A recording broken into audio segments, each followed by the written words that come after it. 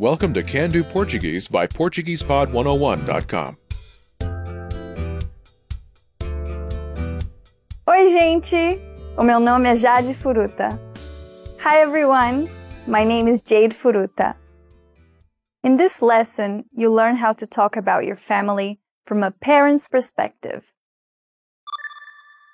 This is Karen Lee, and she's studying with her Portuguese teacher, Lilian Lopez. Lilian notices a picture on Karen's computer and asks, "Is this your family?" Esta é a sua família? Listen to the conversation and focus on the response. Ready? Esta é a sua família? Sim, esta é a minha família.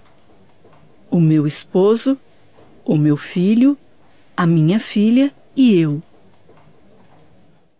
Once more with the English translation.